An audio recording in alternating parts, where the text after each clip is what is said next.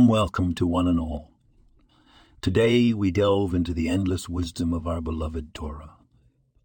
As we explore the book of Proverbs, we stumble across this profound verse. As water reflects face to face, so the heart of man reflects face to face. So the heart of man reflects man.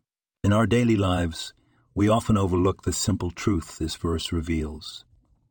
Every interaction we have, every word we say reflects the condition of our hearts. Just as water reflects our physical image, our actions and words mirror our inner self. When we find ourselves in conflict, before pointing fingers at others, let's look inward and assess the reflection our heart is casting. This introspection can guide us toward a path of self-improvement and righteousness. Remember, the Torah isn't just a historical document or a religious manual. It's a guide to living a meaningful, authentic life. The wisdom it offers isn't just for our ancestors in the bygone times, but for us, here and now, in the hustle and bustle of our daily lives. Let's remember to pause and introspect.